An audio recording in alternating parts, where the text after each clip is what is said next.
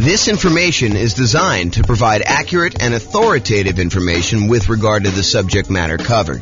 It is offered with the understanding that the presenters are not engaged in rendering legal, accounting, or other professional services. If legal advice or other expert advice is required, the services of a competent professional should be sought. Welcome to the Louisville Real Estate Investing and Real Estate Financial Planning Podcast. Learn all about investing in real estate in Louisville, Kentucky with a combination of real estate financial planning and modeling with numbers specific to Louisville. Plus syndicated, more generalized recordings of live and pre-recorded real estate investing classes. Not all of them specific to Louisville. Be sure to stay tuned after the podcast for a message from our sponsors. All right. Good morning and welcome, everyone. I am your host, James Orr. And we have a very short class today, although I have a typo in the title thing here. Add a little space there. So we got a very short class today. So prior to this class, we've covered a very wide range of all the different financing options for real estate investors. We've done a class on nothing down financing options. We've done a separate class on low down payment financing options. We've done a separate class on all the conventional financing stuff. We've done a separate class on portfolio financing. We've done some classes on creative financing. Today, we are going to cover a very short overview, a 101 introductory kind of like perspective on commercial loans. So all the financing we've covered so far has primarily been for buying properties, single-family homes, condos, townhomes, duplexes, triplexes, and fourplexes. Today, we're going to really focus in on commercial properties, which are the loans you would typically use in order to buy 5 units or more. And that is really not my area of expertise. It's not my specialty. It's not something that we typically cover. So this is really going to be an overview so that if you're like brand new to real estate investing and you're wanting to know like what the different loan options are and how they all work, you know to go to do commercial financing once you get above 5 units. Okay, so if you want to go buy like single-family homes or duplexes, triplexes, fourplexes, condos, townhomes, detached single-family homes, all that stuff is all the stuff we previously covered. And I'm going to do a really quick review of all the different financing options that are available. And then we've got like one slide on the commercial properties, and we'll talk about how they differ. And then you can go seek out a lender who's going to do the commercial properties. One of the reasons why I'm not going to go into ridiculous detail about commercial properties and commercial financing specifically is it varies a lot. And so you can go to one local bank who does commercial loans, and they're going to tell you very different kind of criteria for getting a loan than another one. And so you really do need to call up and find out what's going on there. So let's jump right into the other financing options to give you an overview of where we are, and then we'll go cover the commercial stuff. And I expect this class to be very short.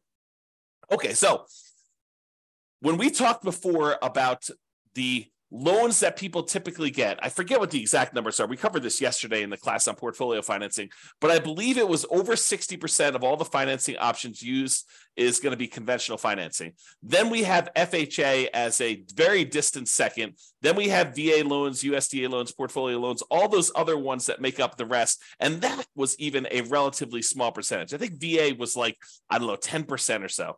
So and then the other ones are even smaller than that. So all of these different options that we've got kind of laid out here are all relatively small compared to the conventional FHA, VA kind of group of different loan things. And then that's really what we've covered in those previous classes. So just a quick overview of some of the financing stuff. Go see the other class if you want detail.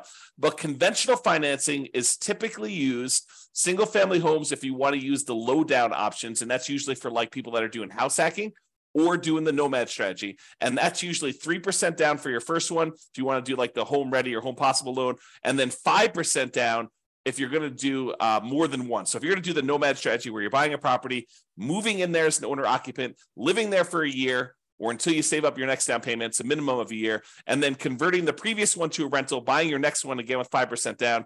It's a way that you could buy, 4 properties instead of one if you had 20% down. So instead of putting 20% down and buying one investment property, if you're willing to move into the property and live there for a year, you can now buy 4. And 4 will get you a long ways toward becoming financially independent if you're thinking about like your asset base and your size of that. Okay, so single family home options for that, 3% down on the low end, usually 5% down that we're seeing that. If you want to do non-owner occupant, if you want to do traditional investment properties when you're buying these properties and not moving into them, they start with 15% down with private mortgage insurance. You're going to pay a premium for that, and you're going to pay that private mortgage insurance, which is insurance you're paying to protect the lender in case you default. In theory, they want you to put 20% down. You say, hey, look, I don't really want to put 20% down. They say, okay, I'm willing to still make you the loan.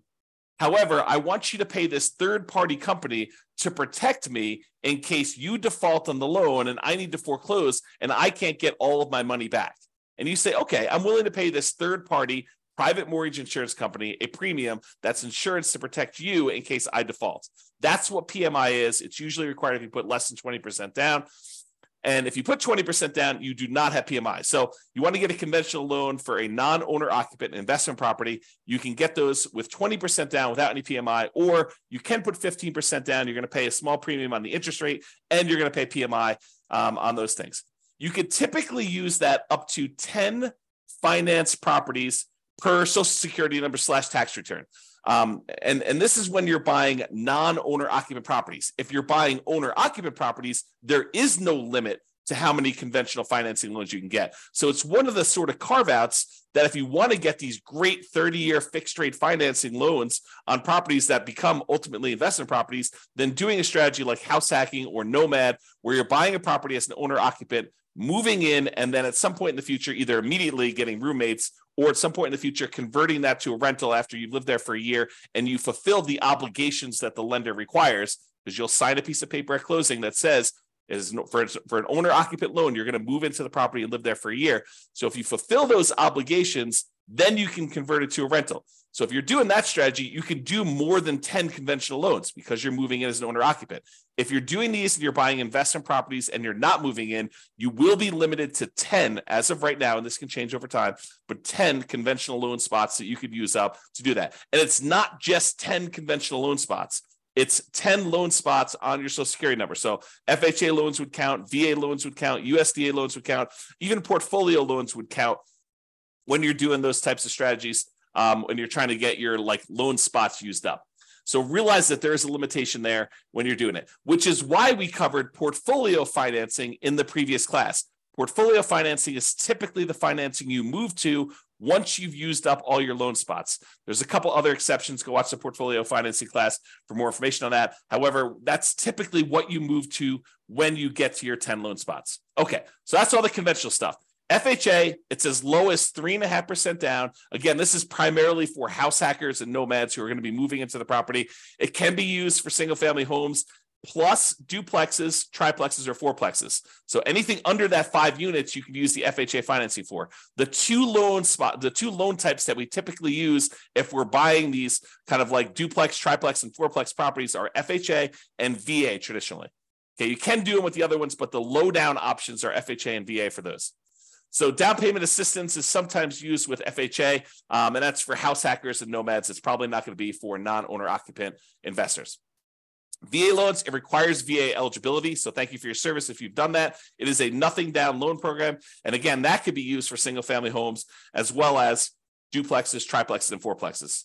The USDA loan is the other nothing down loan program, and that requires rural property. So you're not going to be able to use this loan in a big city. These are for like things on the outskirts of town in more rural areas. Use the USDA eligibility map in order to find out if the property you're considering is eligible for that nothing down financing. Just go and search out USDA eligibility map and type in the address of the property. It will tell you if it is eligible based on that. Again, these are nothing down, and they can be used for those single-family homes, not duplexes, triplexes, or fourplexes. And then portfolio loans, these are typically local banks that are not going to be selling their loans to the secondary market, rather. They're going to be keeping the loans on their books in their own portfolio. It is usually the next stop when you exceed your loan limits with conventional financing. There are other couple exceptions, like if you're going to go do a loan with your self-directed IRA or self-directed 401k being used as a financing, or if you're going to go buy an LLC at the start, you're going to do a partnership and you're bringing a partner, one or more partners in, you want to buy in the LLC to begin with, you can use portfolio financing to do those as well. Then you've got the whole creative financing family, owner financing, wrap financing, subject to. loan assumption, the lease option, lease purchase, rent to own, lease to own kind of family of things. All the agreement for deed, contract for deed, bond for deed, installment land contract, like all of those different options as well. That's all the creative financing stuff. And in those cases, you'll probably very likely be able to negotiate a low down payment option, if not a nothing down payment option, although there are some deals that would require some money down when you're doing those. Private money, going to grandma, asking her if she'd be willing to do a loan. The negotiation is wide open on those because it's usually based on your relationship with somebody. And the quality of deal can help, but it's primarily your relationship with grandma that determines whether or not that is going to be a good loan for you. And then finally, hard money loans. Those are people that are in the business of loaning money on real estate, very likely be able to negotiate a low down payment, or in some cases, a nothing down loan option. In those, it's usually based on the quality of the deal. You know, a lot of times you'll hear 70% of the after repaired value is the maximum that they'll loan based on those. It is generally commercial properties only. So with hard money loans, you're probably not going to be able to use those as a nomad or house hacker. It's usually only for commercial loans. That's usually because the hard money lenders don't want to deal with the consumer loan lending laws.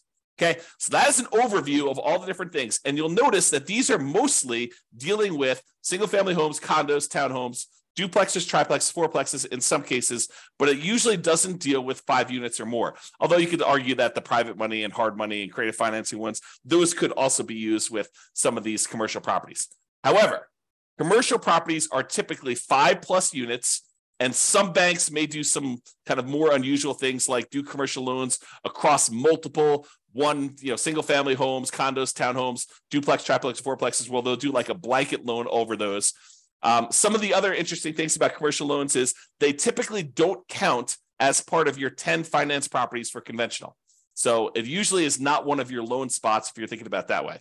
Another interesting thing about commercial properties, a lot of times when you're doing these other loans, they're going to require that you buy them as an individual and personally sign and personally guarantee the loan. So you'll go buy a property and you'll do conventional financing. They're going to have you personally sign, and you're not going to be able to buy an LLC.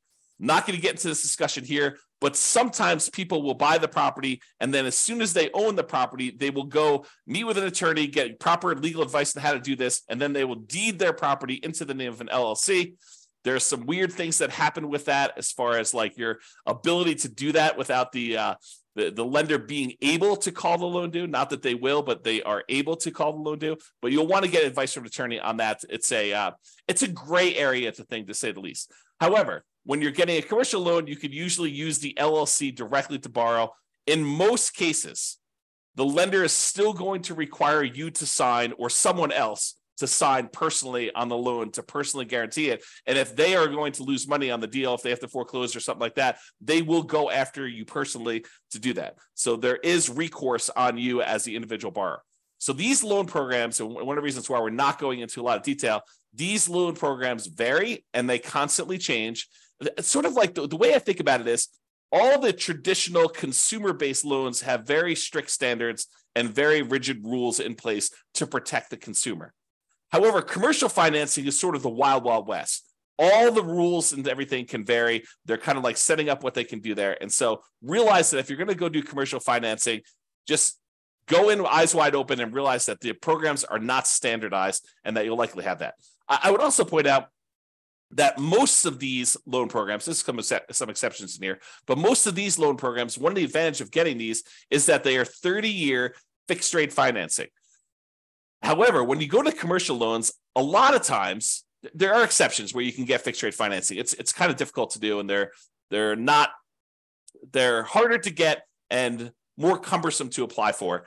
But most of the commercial loans you're going to run into are going to have some type of adjustable rate mortgage and usually have some type of balloon payment where they may have a 20-year amortization where you're paying off, you're making payments on the loan as if you were going to pay off the entire thing in 20 years. However, you usually have like a 5-year balloon or 7-year balloon or a 10-year balloon or 5 years with the right to renew one more time with an adjustment to the interest rate for another 5 years. So all these kind of like things vary. So even though that has a kind of payment period over 20 years, realize that you may have to pay off the entire loan or refinance it within 5 years or 7 years or 10 years. Again, these programs vary and they're all over the place.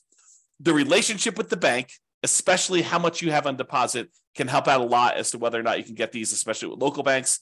The underwriting depends on the guarantor, the person who is signing and guaranteeing the loan, and the property itself. And then there are other requirements such as providing financials to the bank each year. If you go get a conventional loan or an FHA loan or a VA loan and you qualify for that loan, once you qualify, that's it. The bank does not come back 3 years later to check to see if you've actually still qualified to have that loan.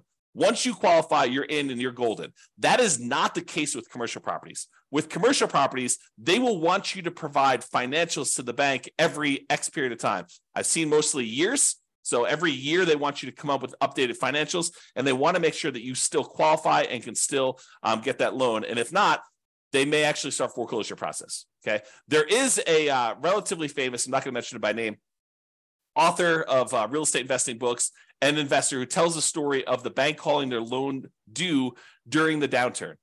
They just said, hey, your financials look weak because all these property values are kind of compressing. And, we feel a little bit nervous about stuff. So we actually are going to go call the loan due. You have X number of days in order to pay this complete thing off. And that happened during the downturn. If you're not prepared for that, that could be a problem. So realize commercial properties are very, very different. All right. So that's it. That's the 101 version of commercial financing. So if you're looking to buy single family homes, condos, townhomes, duplex, triplex, fourplexes, you can use the traditional financing we've covered in previous classes. However, if you're looking to buy these commercial properties, 5 units or more, or any type of industrial properties, then you're going to probably want to look at commercial financing. You're going to want to seek out a commercial financing lender. Go talk to either local banks or find a commercial loan broker who can help you shop out and price out different options there. There's more variety in underwriting criteria for commercial properties from lender to lender. It's not standardized. So realize that there is a lot more room for negotiation if you're strong and you're kind of coming and buying. And there's a lot of flexibility and variability in what you can get and what is available for you. And a lot of it depends on the property, and a lot of it depends on the guarantor. That's all I've got. Any final questions on commercial financing before I end this very short session? We're going to go once. We're going to go twice. Anything? All right. Well, that's all I got then for you. Thanks, everybody, for coming on. Oh, wait. Oh, so, okay. No questions. Thanks, Dan. I appreciate it. You're very welcome. Good to see you. I haven't seen you in a while. All right, guys. That's all I got for you. Thank you very much. I will talk to you tomorrow. Bye-bye for now. With home prices up, mortgage interest rates up, and rents up, but not quite enough to counteract the higher prices and interest rates, cash flow on rental properties in Louisville is harder than ever. Book a call with the Real Estate Financial Planner to apply our proprietary 88 strategies to improve cash flow on your rentals. See the show notes for a link to schedule your call and improve your cash flow today. If you're a real estate agent, lender, or professional in Louisville that wants to help our real estate investor listeners, consider reaching out to learn about collaboration opportunities with this podcast. We'd love to add more value to our listeners by having you assist our investors buy, sell, and finance their real estate investments. See the show notes to schedule a call to discuss collaboration opportunities.